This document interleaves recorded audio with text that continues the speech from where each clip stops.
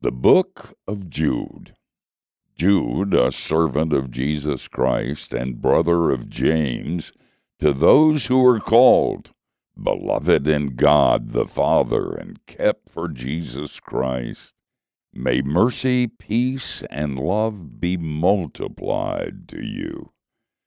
Beloved, although I was very eager to write to you about our common salvation, I found it necessary to write appealing to you to contend for the faith that was once for all delivered to the saints.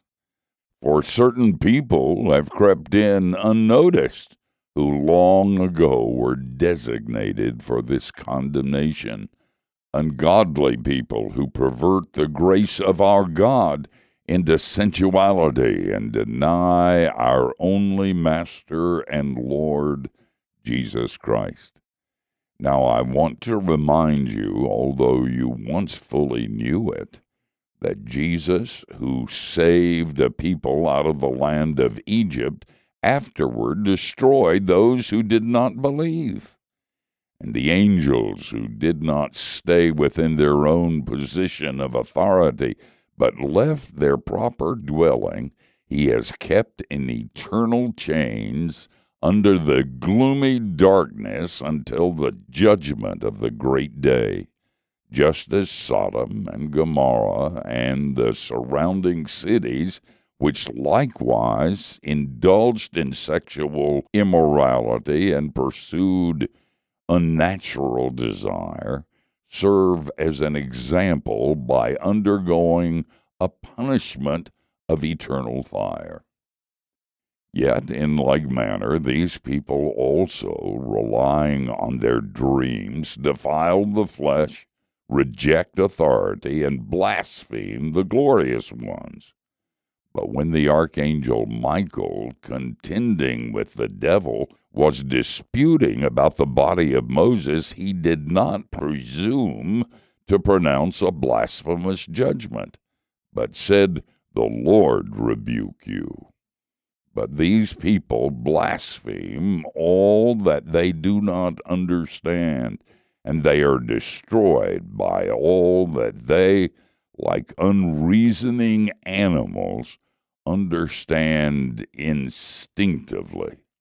Woe to them, for they walked in the way of Cain and abandoned themselves for the sake of gain to Balaam's error and perished in Korah's rebellion.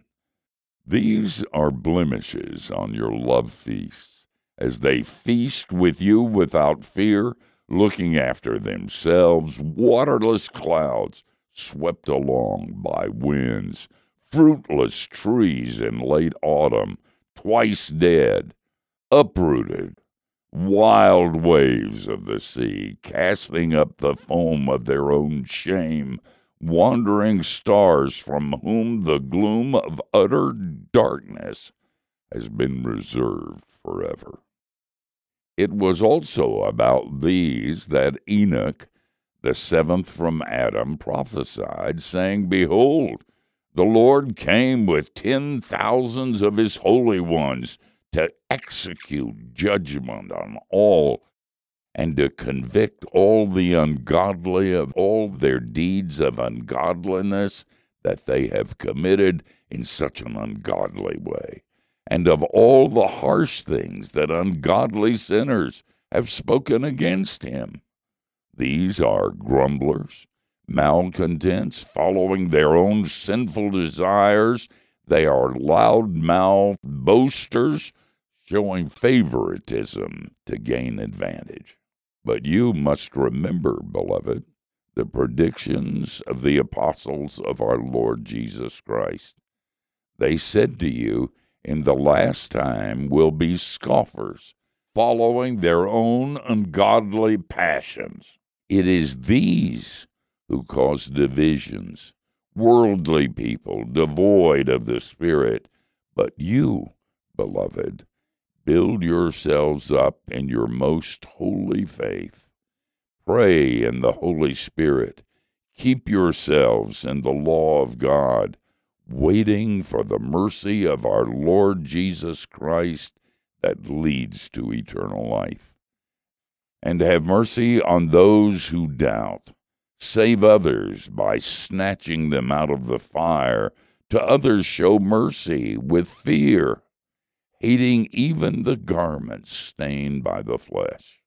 Now, to him who is able to keep you from stumbling and to present you blameless before the presence of his glory with great joy, to the only God, our Savior, through Jesus Christ our Lord, be glory, majesty, dominion, and authority before all time, and now, and forever. Amen.